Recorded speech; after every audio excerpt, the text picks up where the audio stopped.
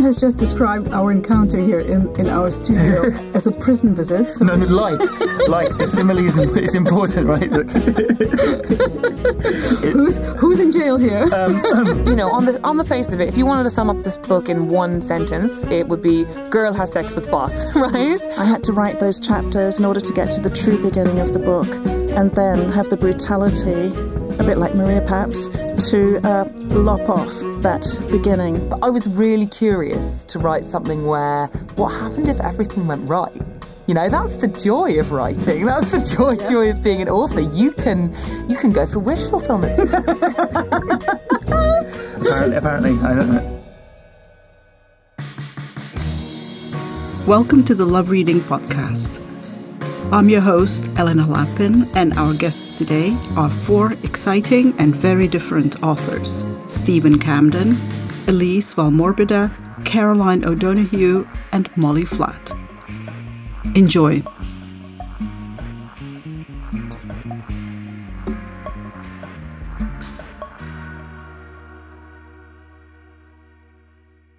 Welcome, Steven Camden, author of Nobody Real, a YA novel, or not quite? What would you say? Yes, I think by law, I'm due to say it's a YA novel. It's a novel about a young adult, 2 young adults, in fact, and their families around them. So yes, it'll be on the YA shelves. How old are these almost sort of adults? So Marcy, they're both the same age. They're both nearly 18. They're going to be. It starts at the end of the second year of sixth form, so it's the last exam it begins with, and so their birthdays are in the summer, so it's the end of school really. I have to add that Steven has just described our encounter here in our studio as a prison visit. So no, like the simile is important, right?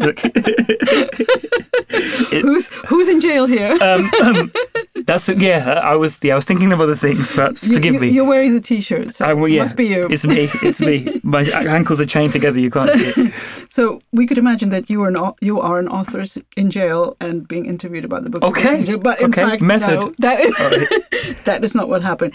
Tell us a little bit about how this book came about, because this book is I have to say, it's one of the most imaginative books, YA or not, that I've ever read, because there are characters, and then there are characters who aren't actually real. Yeah. But these unreal characters are almost more real than the real characters. Amazing. How did this happen? Well, thank you, first off, for saying that.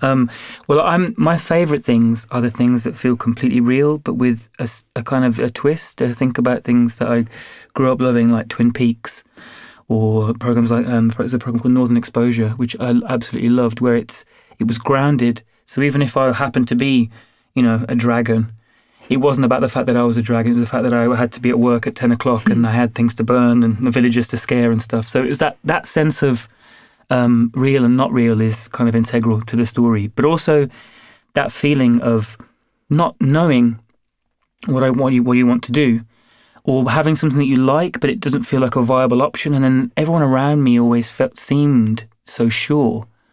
There was always a plan. So I just kind of rode the coattails of various people for most of my teens, to be honest, all the way into university. And it was about that thing of, it wasn't until later in life that I kind of tapped in and also acknowledged something that I really loved doing. And we had the, I don't want to say courage, but I had the wherewithal to kind of follow it. But there were feelings I was having way earlier, and I just wanted to tell a story about somebody who is wrestling with that same thing, and then make it even more complicated by having a part of her. And being a teen, of course, is the perfect time to have that imaginary part of your life, which isn't quite visible. Completely, it's that edge, others, right? And maybe completely. Not even quite to yourself. Exactly. So, who is this imaginary presence in your book? So Marcy Baker is the main character, I guess, if you can say that. And Thor Baker is her imaginary friend that she made when she was a lot younger. Her mom left her and her father. And her father is a kind of a bit of an enigma. He's an author himself and very much in his own world, and kind of retreated into himself when her mom left. And she created this imaginary friend who is, in essence, a combination of certain comic characters that she liked, but as a boy with the arms of a bear, because basically so he can't type. Dad is always typing. If you've got bare arms and paws, you can't really type. So here is this character who is strong but can't do the thing that denies me my access to my kind of dad. And then they're together, and he represents the side of her that does the things that she wants always, rather than keeping them kind of contained. And then it gets them not only into trouble, but people get hurt as a result of his actions, and she casts him away. And then that would be the end of it. And then he shows up again 6 years after being cast away, unbeknownst to her that he has actually been watching her and kind of obsessing this whole time. And he's basically the two things that I remember being at that age, which are angry and in love. And that's at the same time. Yes, completely. And maybe even not like separately, like they're twined as this one rope in him. And so the struggle is not between two parts of himself. The struggle is acknowledging that he can be, how do you steer that to some sort of positive effect? He loves her and he wants to help her, but he's also very angry that she doesn't need him.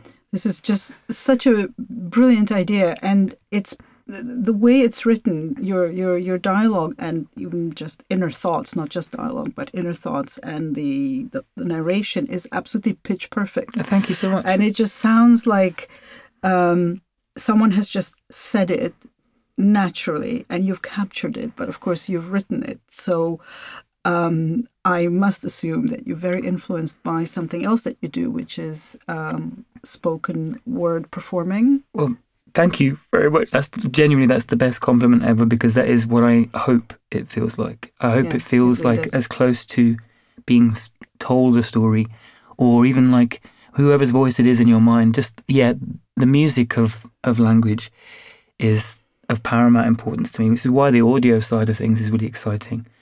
Because I love the fact that a book is on your own terms, that you can close it at any time. So the pressure is, it's not there. But I don't just use my mouth when I'm writing dialogue. Everything is out loud, just from description to, and then the music of a cut and how long you stay with a certain scene and how you go, and then what something is referenced, and the dance of it. I can get more and more pretentious the more I talk about it, but it's the music of that much is very much a sonic thing to me. And I guess there are parallels. Right? When I think about film and those kind of things, it's definitely the music of how long this comes in and how much you get of this sound or this tone, and then when you stop. And you also use fonts in an interesting way. Yeah. In this book, you have two different types of fonts, and in the beginning, I wasn't quite sure which was which and why. And then when you realize, the connection and the relationship between them, it's really interesting. Amazing to stay with. That's what I hope. I think what I really like the idea of is that thing of kind of offering you something, which is kind of maybe has questions in it, and there's a little, you have to kind of tilt your head as you're kind of reading, like, all right. But then if you choose to invest, hopefully the layers become kind of clearer, and you become more attached to it, and it just feels like you've discovered things as well, like that kind of gift of it. I hope that's that kind of thing that I love. I felt that it's a very contemporary, very now sort of book, but at the same time, actually not. Yeah. At the same time, it felt very much sort of rooted in an older kind of reality. Yeah. In what way? And I wouldn't call it retro. Yeah. Because retro is actually a word that your character slightly despises herself and uses ironically. But it is sort of retro. Yeah. It's there's a kind of yearning, I feel, for life as it used to be, and not to be so overwhelmed by how it is now. And I was wondering whether when you meet teenagers, high school kids, whether you come across how they feel about being alive now. Yeah. How problematic is it? Well, very much. It's fascinating to hear you say that, because that is, in essence, without wanting to shop window, that's what I hope my presence is in any form, is that sense of an acknowledgement of where we are, but that not in a sense of things were better back in my day, but just there's people are a little scared of simplicity maybe, or a little bit wary of space. And I think basically it's hard being a teenager, and it was hard when I was a teenager, but I would argue that it's harder now. I would argue that the everything that was intense, the volume has been turned up slightly. Mm-hmm. In some cases, quite a lot. There is nowhere to go, you know. Whereas with the school day ended, however tumultuous and awful it could have been, home was home. Now there is something beeping and dingling every 2 seconds. You can't go anywhere, you know. Wherever you are, the very thing that is kind of aiding us in one way is trapping us in another. And I think that I feel for them. I feel for anyone who is a teenager right now, because everybody is so much more aware of everything, but that's not necessarily coming hand in hand with understanding, because you still have to live experiences to kind of make things actually land in yourself and make sense. And I think I don't kind of want to go into spaces and kind of give the sense that, right, there is a way that things are, everything is terrible, let's be this way. It's more just that it's all right. My whole thing is always like the absence of pressure, or at least the turning down of pressure, where it's like, right, you can choose this or you can choose that. Everything seems like if you don't choose A, it's going to be terrible, your life is going to fall apart. But that's not what happens, you know, because once you choose A, there are two more. The forks in the road don't stop. And I think that if you kind of buy into the pressure of it, it just makes people unwell. You know, it makes people really well. And I think, you know, there are so many things or buzzwords or topics of debate at the minute, particularly around, you know, wellness or the idea of mental health and pressure. And these dialogues are important, but the practical application isn't always there, you know, because it's like, right, okay, so what do I do? Now I'm aware of what's going on. I'm aware that this is what I'm feeling, but what do I do? Well, I don't know. You're allowed to do whatever you like, you know. Exactly. Listen to yourself. And that inner silence and that ability to listen to herself is actually what your character Marcy has. Hopefully, yes. In a lovely way. We would love to hear you read. Amazing. Or maybe you'd call it perform. No. From your book. In the prison cell. In the prison I'll have cell. to look at get the guards give me the thumbs up. Should I read maybe I could read so basically it goes back and forth between Thought and with Marcy. And the bit that I like, I think is a good introduction, is just when we first meet Marcy and she's in her last exam and then somebody shows up. The clock ticks. 10 minutes in and my page is still empty. All around me, a gym full of people sitting in rows, heads bobbing like a gridded flock of feeding birds, speed scrawling answers to questions we've spent months preparing for. Every few breaths, a head will pop up, like it heard something. The distant call of that great idea. That one quote that could turn 40 UCAS points into 48. This is it. Final exam. 6 forms last supper. Scan the room. Mouth everyone's name. Most of us have been at this school since we were 11. Some of us even went to the same primary school. How many memories do we share? Izzy Maynard. Tolu Clark. How different are mine to yours? Eli Hansen. Hardeep Khan. How does it work? So many versions of everything that happens. Everything that happened. I remember play fights. You remember getting punched. You remember lunchtimes packed with hide and seek. I remember hiding in the craft cupboard and people forgetting about me. We all remember laughing when Simon Harris tripped and threw pink custard over Dickie Mr. Page. When you think about it, it's 13 years. More than 2/3 of our lives so far sharing the same space, and after today, most of us probably won't see each other again. We'll say we will, but we won't. Maybe accidentally in town one random summer Saturday. Or 5 years from now on a train platform at New Street heading in different directions.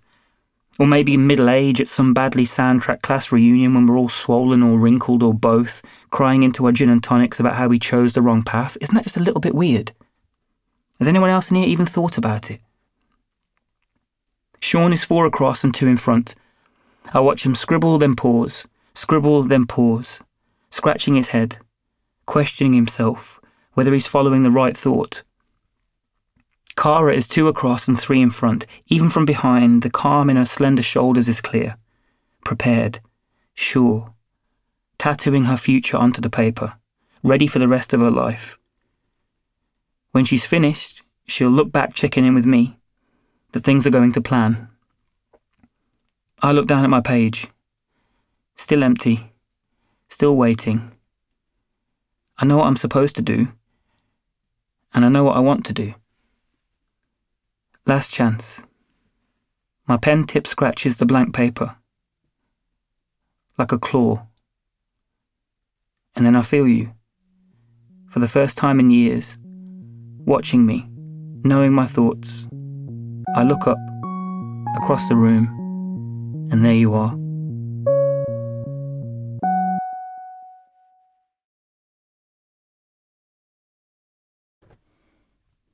But where is he, this man for her, who has survived the battles with the Austrians? The valleys have been officially declared a monument to war, and an ossuary like a lighthouse is being built on one of the peaks. But half of all men are dead, or else there wouldn't be enough bones and teeth and skulls to fill it. She must have a wedding this year, or it will never happen. You've got to get married, or you'll end up like that witch in a nightdress, Mama says whenever Maria is excitable or ungrateful. La Delfina wanders from contrat to contrat. She belongs to nobody. She sings to the moon like a wild dog. When the light is so bright at night, it's like a cold blue day, and the shadows are sharp as granite, and the rocks glitter.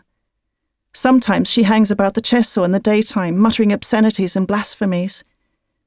What if she has the power of a gypsy? It's less dangerous if she sings, so Maria calls out through the wooden walls and asks for a song while her caca drops meters into the mountain earth. And sometimes La Delfina cooperates. L'usellin de la comare le vola sulle tette, l'usellin sbatté le alette, e un po' più giù voleva volare. The godmother's little bird flew onto her breasts. The little bird beat its little wings. It's a bit further down, he wanted to fly. Maria sews and sews. Hello and welcome to Elise Valmorbida, author of a beautiful novel, The Madonna of the Mountains, published by Faber and chosen as Book of the Month by both Love Reading and Times. Hello. Hello. Lovely to see you here in our studio. And can I just begin by saying I am in love with this novel. This novel doesn't so much progress as it kind of undulates from place to place, from time to time, starting in the 20s in a specific area of Italy, which I'm sure you'll tell us more about, and then decade by decade, or sometimes a couple of decades later, it moves into a different time with your main character ending in the 50s. And these moves are gentle, but they are very deep. And your main character is Maria, who, when we meet her at the very beginning of the book, is only 25, but she feels she is already 25, maybe already too old to be married, and her father has just set out to find her and bring her a husband. Can you describe how that first moment became the crucial moment for you to introduce her to the reader? Gosh, I'm still feeling overwhelmed at your lovely description of this undulation. This is such a beautiful way of describing the movement of the book. And I guess partly why that resonates with me is because I really had a strong sense of the seasons all the way through the book. And so that undulation, that sense of connection with nature and the rhythms of time, and also the way time is measured by the rituals of religion, really resonates with me. So I'm still recovering from this lovely description that you've just given me. So I didn't actually start the book with her at 25. My very beginning, at the very beginning of the writing of the book, was her birth. And so that was way back in 1890-something. And as often happens with any exploratory work of fiction, particularly the way I write, which is highly inefficient, I had to write those chapters in order to get to the true beginning of the book, and then have the brutality, a bit like Maria perhaps, to lop off that beginning. But I needed to write that beginning in order to get to that point at which she was 25. Yeah. So the beginning for your reader is already rich with her history. And it's interesting that you say that you had to cut something away in order to begin at that particular point, because even though it's not there, it is there. It's almost like editing a film. You cut things out. You leave something in, but what you leave in contains what you have taken out. So that's very much the case here. So we meet Maria when she is so eager to marry and can't wait. And when she meets the man who her father brings back as her future husband, she's elated.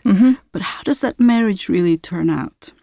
Well, I think there's not a lot of choice. And even though she has had proposals before, there have been people who've been mutilated, damaged, sometimes visibly, sometimes perhaps less visibly, by the First World War. So when she sees her prospect, her proper husband-to-be, her betrothed, she's very, very excited because he appears to be the perfect man and very undamaged. And I think in some ways he is actually a very good match for her. But of course, you don't know a person when your marriage is arranged in this way. And it's only after the trials and tribulations of living together and dealing with life together that you find out more about the person that you've married. And of course, there's no choice then. A woman in her place and in her time, whatever she did or didn't think of him, she didn't have the luxuries that perhaps we have today where we can actually say, well, this doesn't suit me, I might choose elsewhere or otherwise. For her, the choices are to make the best of it. And that's what she does. That's what she does all along the entire period that we follow her life, from this young adulthood to being a mother, a wife, and later on also someone's mistress. All of this happens during the fascist era in Italy. And the background of fascism being just almost like a natural part of life in Maria's life and in everyone in her surroundings. It's almost too normal when you read it. You wonder, what about the resistance? What about the people who wanted to live differently, who wanted to resist, who wanted to fight? You sense their presence, but you don't think that someone like Maria could really go beyond her private life to deal with anything bigger than that. And yet she does. And yet she is heroic in her own way. I find that she's very heroic in the way that she manages to fulfill all her obligations and yet at the same time find her own way towards freedom. I am very interested in another character in this book, Delfina, who is this madwoman. Although one wonders, is she really a madwoman? I'm not so sure. You can tell us more. She seems kind of like the opposite of Maria, and yet maybe even something slightly different, maybe something that Maria could have been had her life turned out differently. How did you conceive of that character? Delfina appeared. The way she appears in the book, she appeared in my head, and I could not live without Delfina. Delfina, when I wrote Delfina, it just flowed. She just had to be there. She's everything Maria fears to be. She is homeless. She is wild. She's a disgrace. She certainly is not religious. She's poor. She lives off nature as she can, when she can, so even food is in scarce supply. God knows what her ethics are. Maria has no idea, doesn't want to know. She's terrifying. Delfina, in my head, is something like the way a Greek chorus works in an ancient Greek play, where she sometimes comments on the action, she's sometimes part of the action, she sometimes has a historical overview, other times she's deeply subjectively enmeshed in the action and doesn't have an overview at all.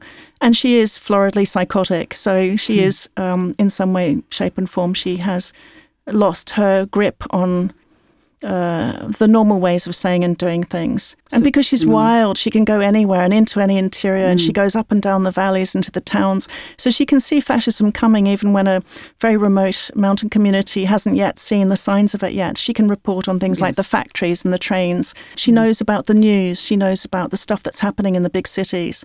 So that's a kind of angle in, a kind of crazed angle, if you like, that Maria, at the beginning of the book, has no idea of. Several times in the book, you refer to Italy being formed by fighting. Yes. That's a quote from Mussolini. It is. Actually. So lots of these statements that Mussolini made and his, PR department were very much embedded in the national psyche. That whole militaristic attitude was embedded in the culture for, if you think about it, he was in power for, since 1922. And it goes on and on and on for decades. Actually, much longer than Hitler. It's extraordinary, isn't it? The idea of leaving Italy and moving to America is present, and it's a dream, and it's a fantasy, and it's a possibility. But actually, in the end, the move, this dream of leaving and moving, turns out to be going to Australia, not America.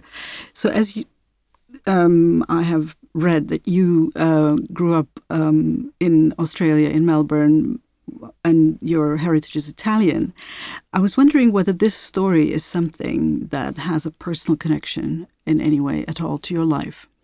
I think the researching and the writing of this story goes back deeper into my roots than even I can know. But I did find writing this novel that a lot of it came very, very naturally to me. Of course, that's not to say, there was all the craft and all the work and all the schlep that goes into, refining and editing and polishing a story. But I did find a lot of the inspirations for the characters and bits and pieces to do with sayings or dialect or tradition. And food. All of that absolutely came fairly easily to me. And of course, you think you know it all because you've heard it all growing up. And there's nothing like growing up in a migrant family to hear all those stories about this other place that you belong to, these other people that you are. But when you actually come to write a work of fiction or non-fiction, the research that goes into it is vital. And at the end, you generously add Maria's recipes for all of us. Now, where do these recipes come from? Really? Well, the gnocchi, for example, my aunt in Italy, one afternoon, possibly twice, because I probably wasn't a very good student, very patiently showed me how to make gnocchi her way. And in classic Italian recipes, you don't put measures and weights on things. It's a handful of this, depends on the size of the potato.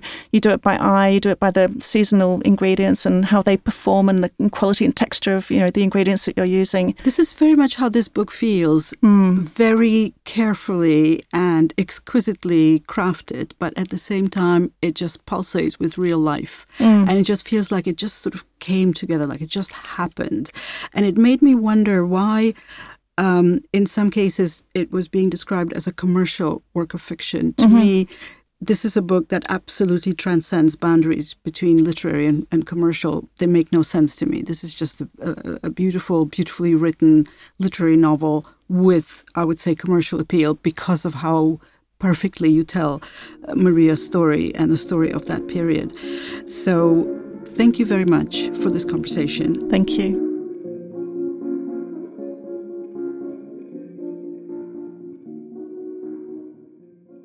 Hello, Caroline O'Donoghue, author of a wonderful debut, Promising Young Women. Hello. I love it. I love it. Did you love writing it? I did love writing it.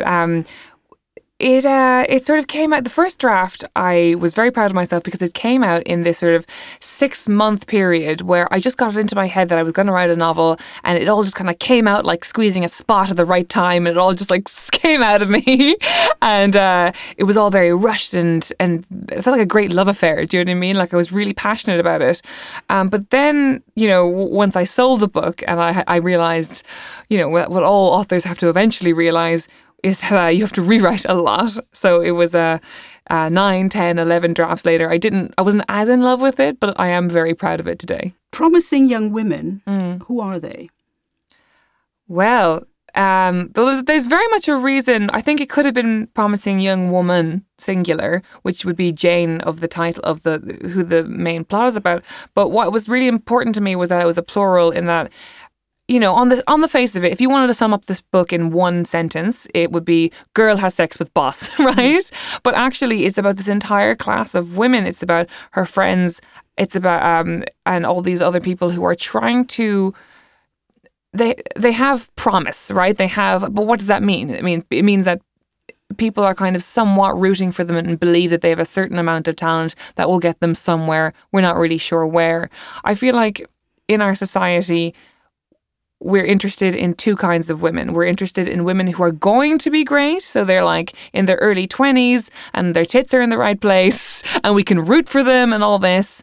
And we're interested in Sheryl Sandberg, who is, you know, the queen of everything. But all those women who live in between those two dichotomies, who live in between promise and fulfilled promise, the women who are growing, the women who are working it out, the women who are sort of messing it up along the way, it almost feels like there's no place for them. Mm-hmm. So Jane, your heroine, yes, is a young office worker by day. Mm-hmm. She works in advertising, in marketing, and so on. By night, let's say, or secretly, she is an agony aunt on a blog, on a secret blog where her identity is unknown. Mm-hmm. Her name on that blog is Jolly Politely. Yeah. Is it an accident or is it an intentional reference or echo to Truman Capote's heroine? It's a very meaningful reference. Yes, it's an intentional reference. Yes, it is. So, well, I'd love to talk about that. So,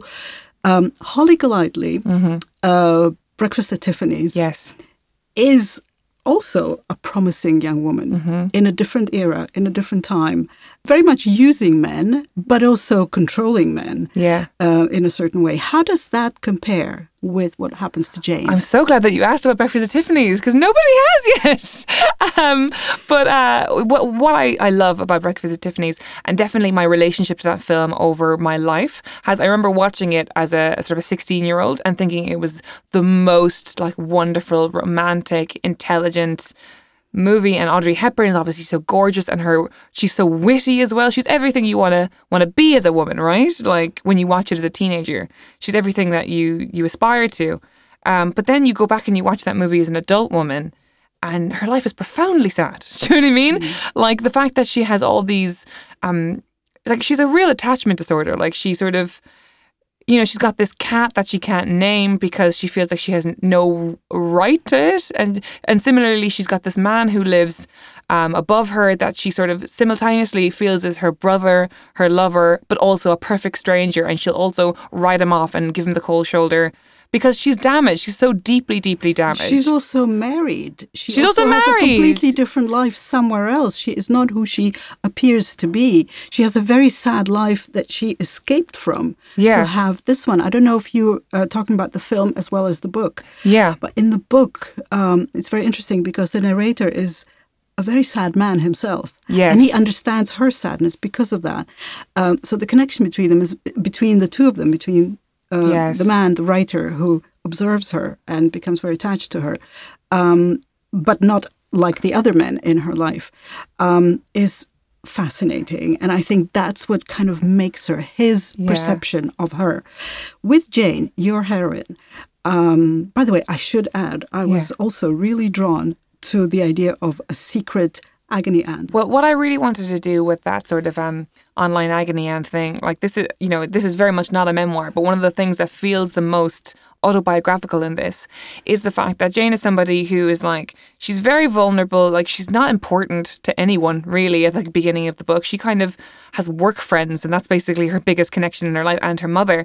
But she needs to have a place where she feels important and where she feels like her voice is known. And I very much felt that way when I moved to London when I was 21, and I was, doing various different temp jobs in different offices or whatever, doing really like demeaning, like data entry type of work, but also running these blogs. I mean, they weren't anonymous; they were very much under my own name, but I might as well have been anonymous because I was nobody. You want a space where you feel valid. I think there's so much of that we're not exploring in fiction at the moment. Like people who troll people online, like what's their story? Why do they need to do that? And I think another very interesting character, I would say, in your novel is London.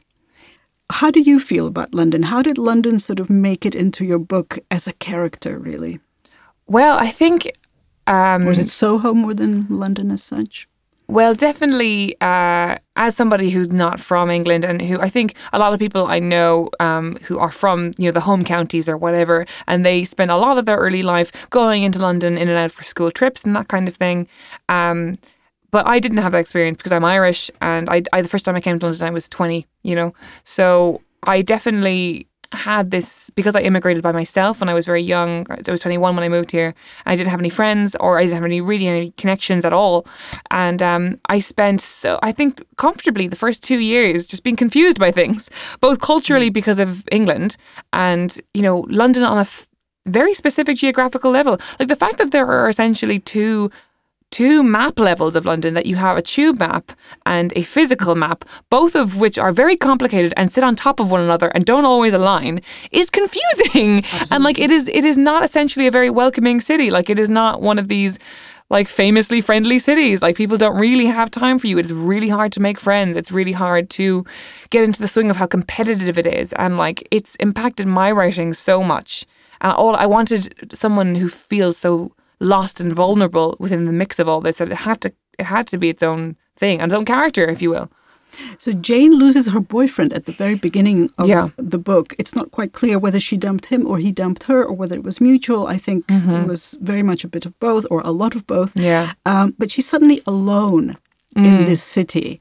And I think that loneliness, that being alone, despite having friends and connections and work and being very busy, that is what makes her quite vulnerable. Yes. And when she becomes involved with not the man she originally had a crush on, but a boss at her company, over time, I don't want to give anything away, but over time she becomes physically ill from it. Yeah. Is he a kind of, so, you know, the topic of sex and power in the workplace is a huge one right now. But what I appreciated in your treatment of it is that nobody's innocent.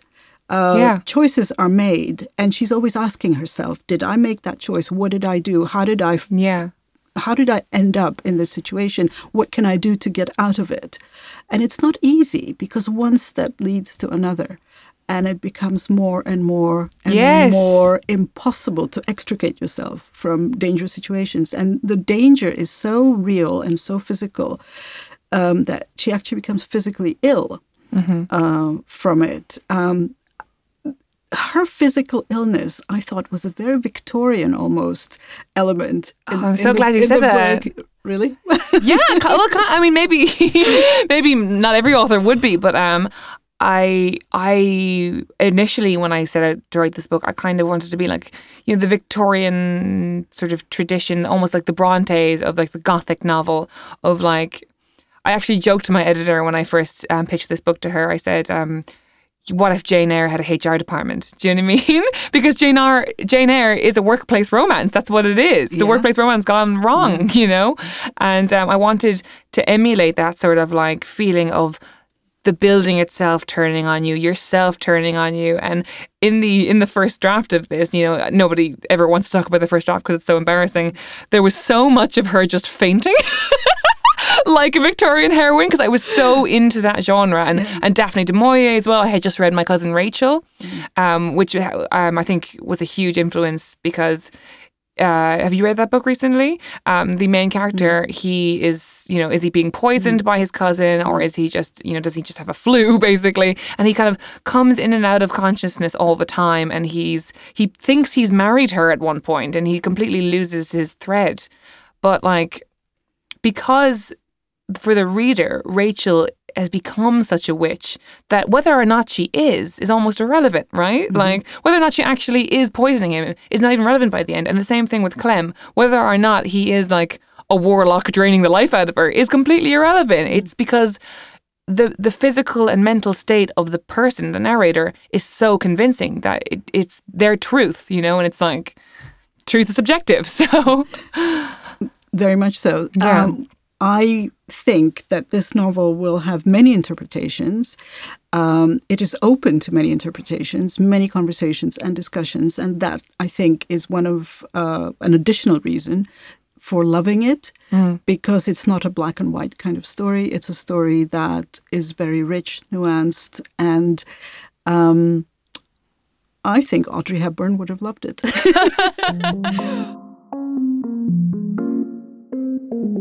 Decisions.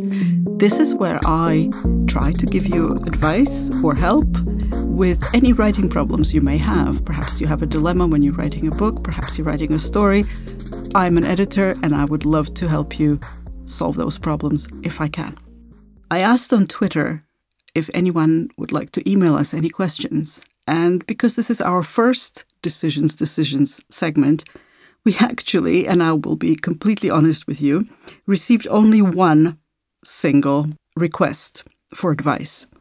This comes from Tina in Uxbridge, and Tina asks, "It seems the only things I can write these days are haiku. Even works of this tiny scale are open to so much editing and reworking that I cannot imagine I'll ever be satisfied with one chapter of prose, let alone an entire novel. How can I learn to tell a story and get over the idea that every sentence is a puzzle with a single perfect solution that can never be realized?" And Tina sends this example of her haiku. "I'm startled to find a clay pig in my garden, lured in by the storm." Well, Tina, actually, first of all, your haiku is wonderful, and it's funny, it's light, as haiku is supposed to be. It's extremely original as an image, and it has a kind of irony and a kind of poetic irony in it. So I would be very happy with that haiku if I were you. And I certainly enjoyed reading it. But your question is, how can you be satisfied with the idea that no sentence you ever write will be perfect? Well, let me tell you, it doesn't matter whether you're writing a haiku, a one-sentence thing, or a two-sentence thing, or a story or a novel, because it's not about the perfection of the sentence. It's about the story that you want to tell. So if you have a story to tell, which is a short story or, a topic for a novel, then you just go ahead and do it. And then, only then, once you've gotten into the flow, then think about the sentences and fixing them and improving them, but not before you've actually given yourself the chance to write the story, because the writing has to happen naturally and not by trying to fix every little mistake on the way. So I'm sure that with your haiku, it maybe came out as it did, or maybe you played with it, maybe you fixed it, but it was an image in your mind and you wrote it as it came to you. And that's exactly how it would feel with anything bigger than that. So the story is the main thing. The thing that you want to write about is the main thing. The fiddling with the details comes next. And I'm telling you not to worry about that until much, much later. I hope that helps.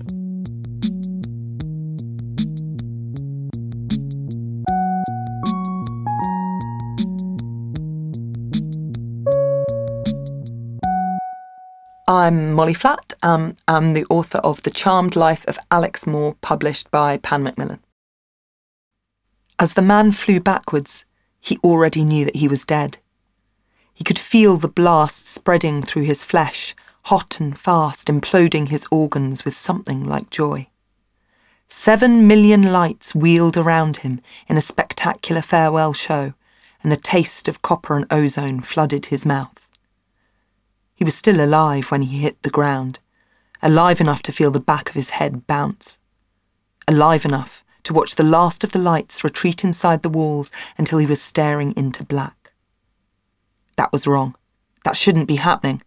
There would be consequences to that, consequences he should be around to fix.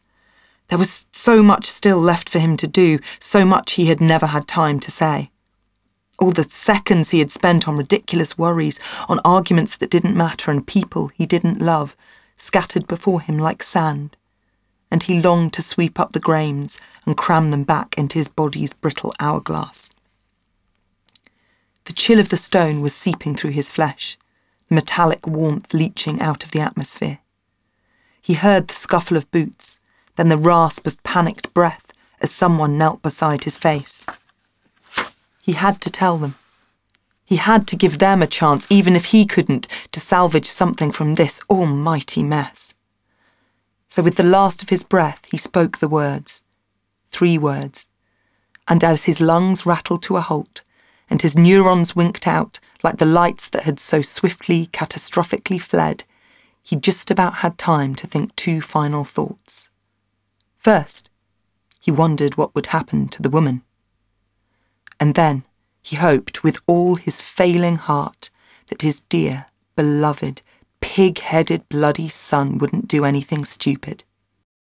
Molly Flatt, welcome to the Love Reading Podcast. Thank you so much. You have written your debut novel called The Charmed Life of Alex Moore, and it's a roller coaster adventure for grown-ups, in my opinion. Is that a good description? I love that description. I'm always very bad at describing the book, so I'm going to steal your elevator pitch and use it. Seriously? Yeah. Did you think of it as an adventure when you wrote it? Yeah, I genuinely struggled to kind of find ways to describe it to, agents or publishers or just, friends and family to begin with. I think, adventure was really important to me.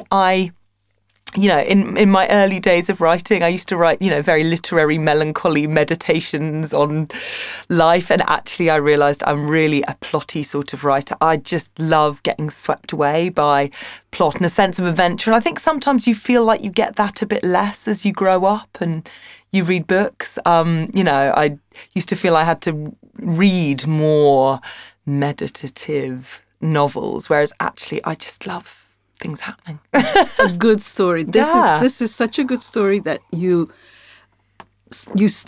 begin, and you do not want to stop reading because so much happens, and it's all very, very surprising. And what happens in the beginning connects beautifully with something that is revealed much later on. But initially, it just happens.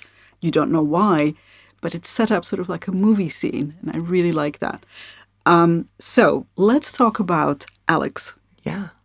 Who is she? She is very successful when the book begins, but she wasn't always so. So 6 months ago, she was very different to who she is now. What's happened to her? Well, who is she? That's the heart of the book, really, isn't it? The whole story is Alex grappling with who she's become because, as you said, she's had this very abrupt change about 6 months before the book starts. And for me, that was a real piece of wish fulfillment. I think the classic kind of writer's adage is that a book starts when you have a conflict, when you have a problem, when someone starts in their life and then things start falling apart. But I was really curious to write something where what happened if everything went right? That's the joy of writing. That's the joy of being an author. You can go for wish fulfillment. So I was like, what if all your dreams started coming true? And not just materially, although, yes, Alex has left a dead-end job, which he's been in for years, and finally had this idea for a startup that becomes incredibly successful. She's on the front page of magazines. She's got status. She's starting to build a bit of an empire. But, emotionally as well, the things that seem to hold her back in the past and make her kind of a little bit timid and a little bit incapable of following through on all of her many ideas, those seem to have fallen away. So that really is the kind of question in your mind at the beginning of the book and as it goes along. And it was quite a hard challenge though as a writer to portray a central character who has changed. And so you get this sense that Alex doesn't really know what's happened to her and who she is. Not all of the changes are good. She's not an entirely likeable character at the start of the book. But I suppose that goes back to the plottiness as well. Hopefully you like enough that you want to find out what's happened. Exactly. And her relationship with her fiancé is very interesting because he seems to like the old Alex, the one who wasn't so successful. He thinks she was a different person, the person he actually liked, not this one, not the driven, sort of crazy one. Is this about the dilemmas that working successful women face today? Is this what gave you the impetus to address this? I think what's particularly interesting now is that we're bombarded with images of success and with a kind of expectation that we all have to achieve a certain personal best at all times. We're surrounded by Instagram images, by Pinterest boards with inspirational quotes. There's, so much rhetoric about following our dreams and knowing our thing and beautiful visual illustrations of kind of what success looks like. But actually, what success feels like, or what that feels like, can be very different. And I hope that's what's reflected at the beginning of the book, that yes, we're getting this wish fulfillment, that Alex is essentially living the social media dream. But it feels weird. It doesn't quite feel authentic. And, in Alex's case, it's partly because something big has happened to her that she hasn't really realised, and it's a little bit unnatural. But I think that feeling is quite common. There's definitely a sense of... the feelings I drew on when I was describing that was the sense of imposter syndrome, that she feels like, she's kind of hiding a secret, that she's always skating above a kind of void, and she's waiting for someone to spot it. And someone does spot it, which, helps galvanise the action. But I think absolutely the book shows Alex's journey about questioning the cost of that success and having to redefine success for herself. Once you get there and you have it and you realise you kind of don't really want it, where do you go from there, really? And there's a split there in your book between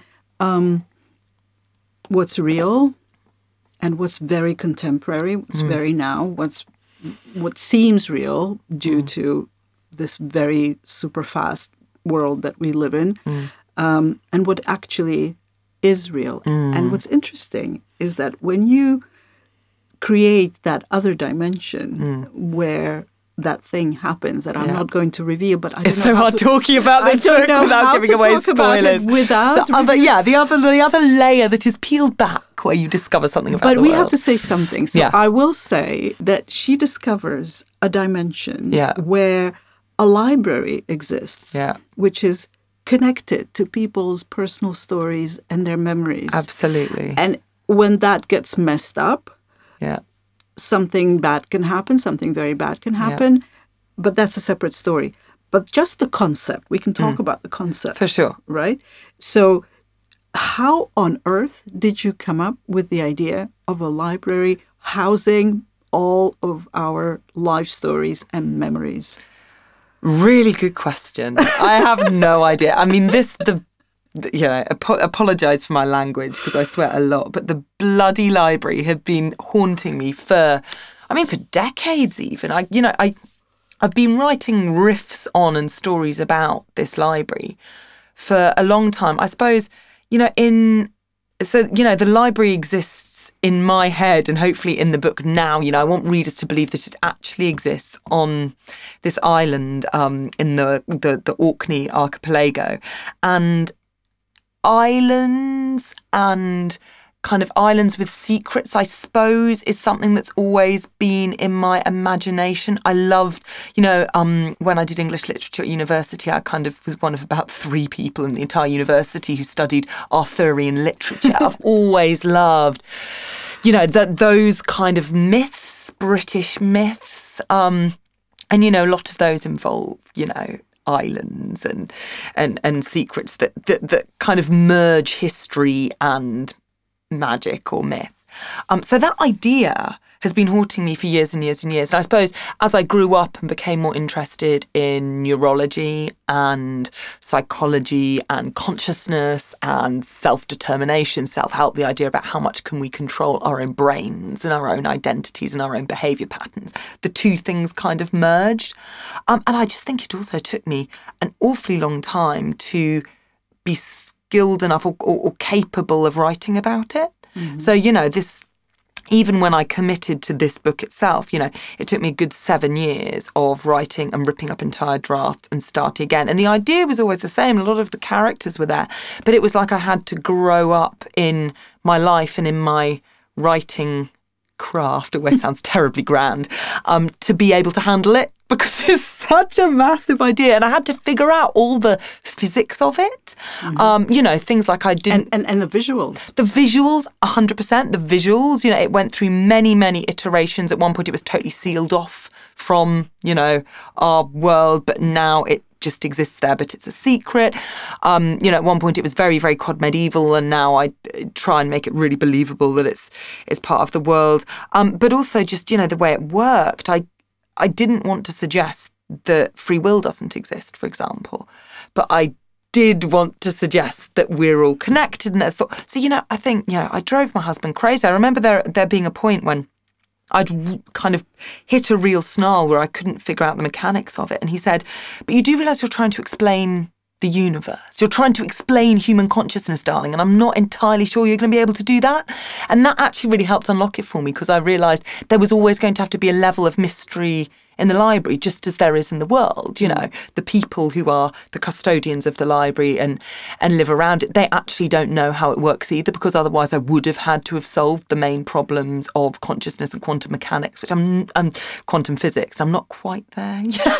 Well, actually, I have to say, if we can believe in a sort of imagination-driven way the Harry Potter universe, we can completely believe this and other things. And reading this, I'm thinking, okay, so this is made up.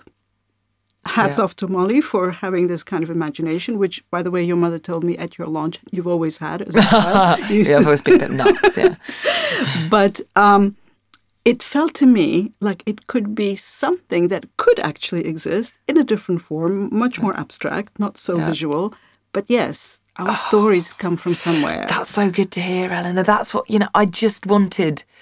Our stories are connected. Yeah, exactly. It is an allegory, but I did want readers to, at some part of them think, what if? To really imagine, to feel like it was possible. Because quite frankly, the universe is magic. Science is magic that has been, explained. And I'm an absolute believer in science and rationality and the Enlightenment. But, we still don't know. So I'm not saying that things are supernatural in any way. I'm saying they're 100% natural, and that the natural world is magic enough, Thank you.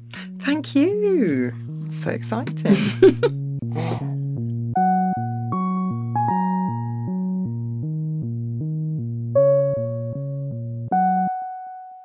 Lucy Scholes, welcome again with your book post for the end of summer and autumn.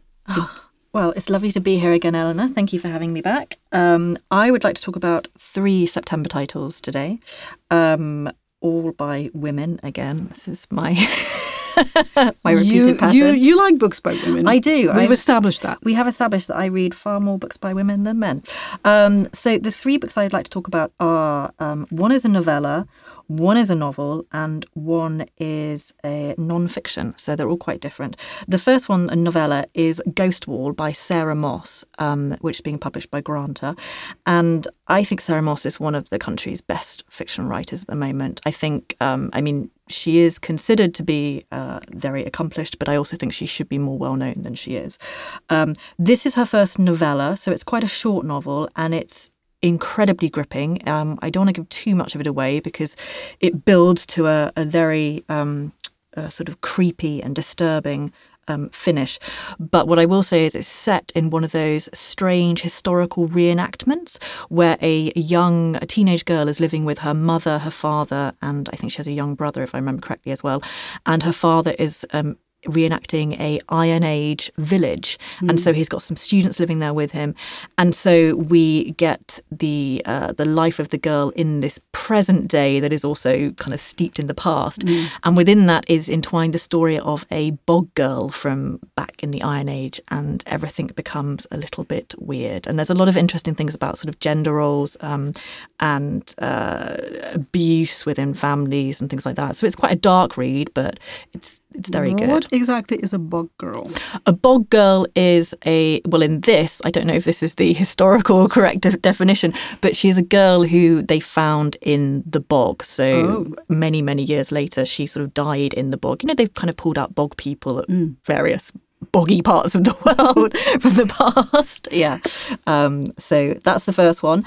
Then the novel is called Normal People by Sally Rooney, which is being published by Faber.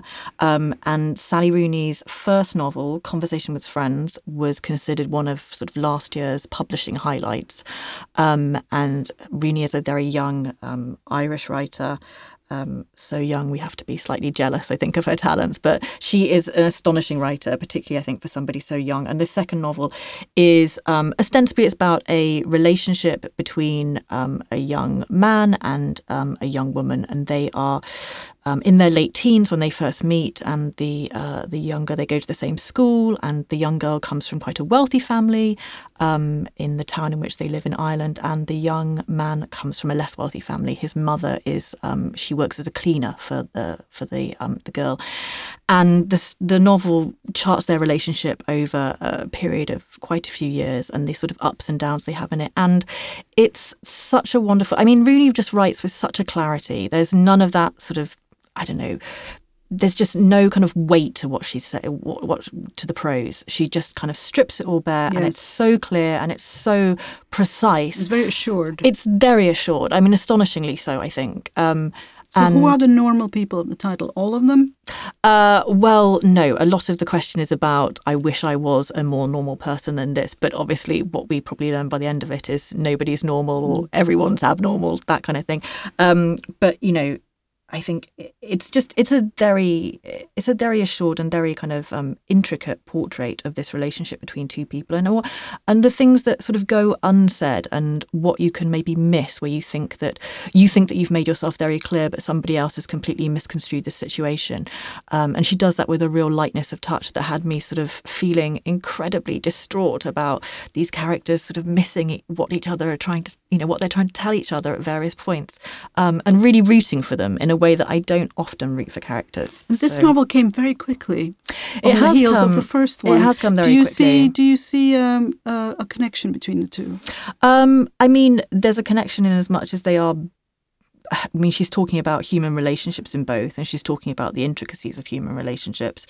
I don't know if, in an interesting way, I think if I wasn't sure, I might say this was even early. I might suggest that this would be might have been written earlier than Conversations with Friends, not because it's less, not because it works. I keep using the word assured, but not because it's sort of less competent at all. They're both very different things, but equally competent.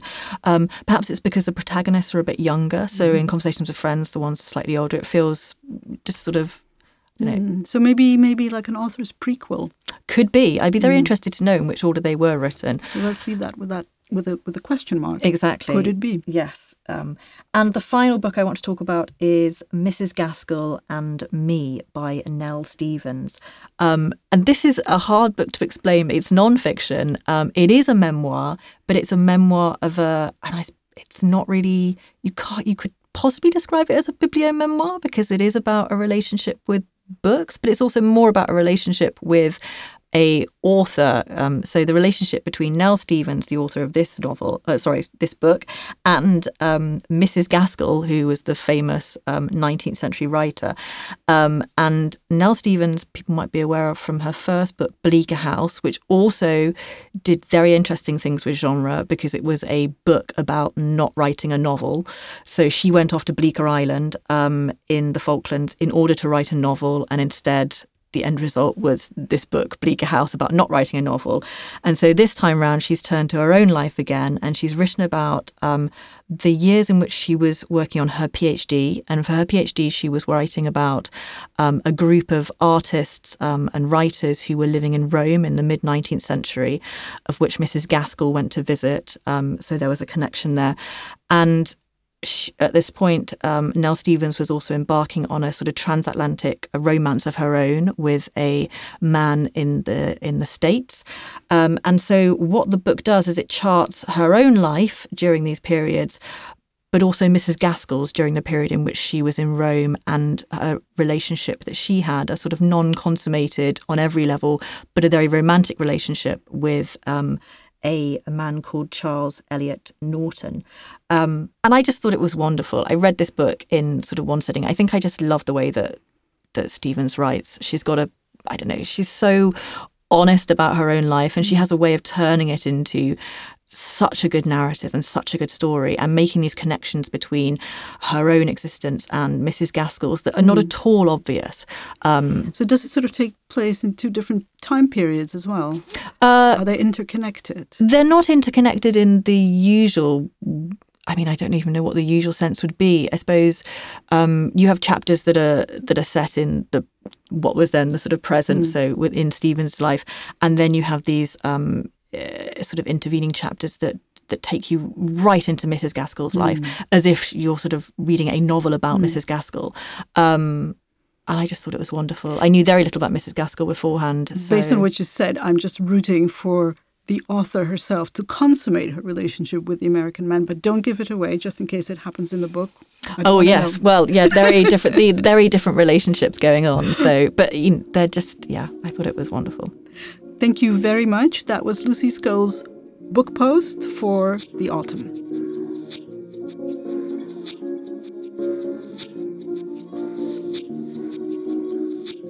My pick this month is The Mars Room by Rachel Kushner, published by Jonathan Cape. I'm in awe of this novel. It reads like a grainy photographic portrait of the toughest side of life in contemporary America, seen through the story of 29-year-old Romy Hall, who is serving not one, but 2 consecutive life sentences for the murder of her stalker.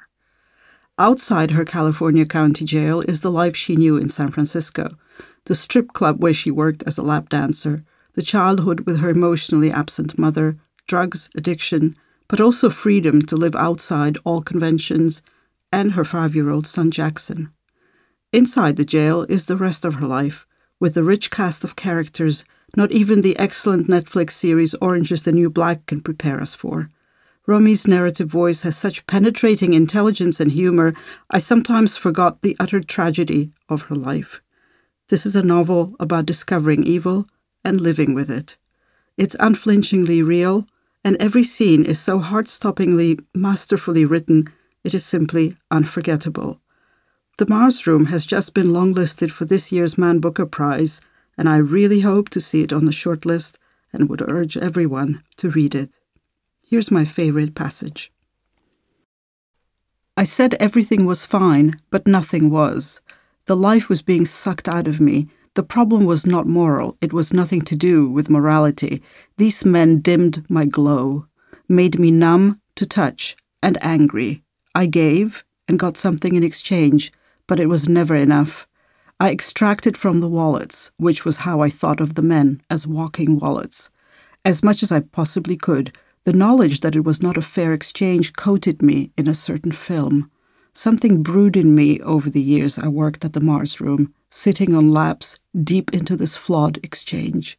This thing in me brewed and foamed, and when I directed it, a decision that was never made, instead instincts took over. That was it.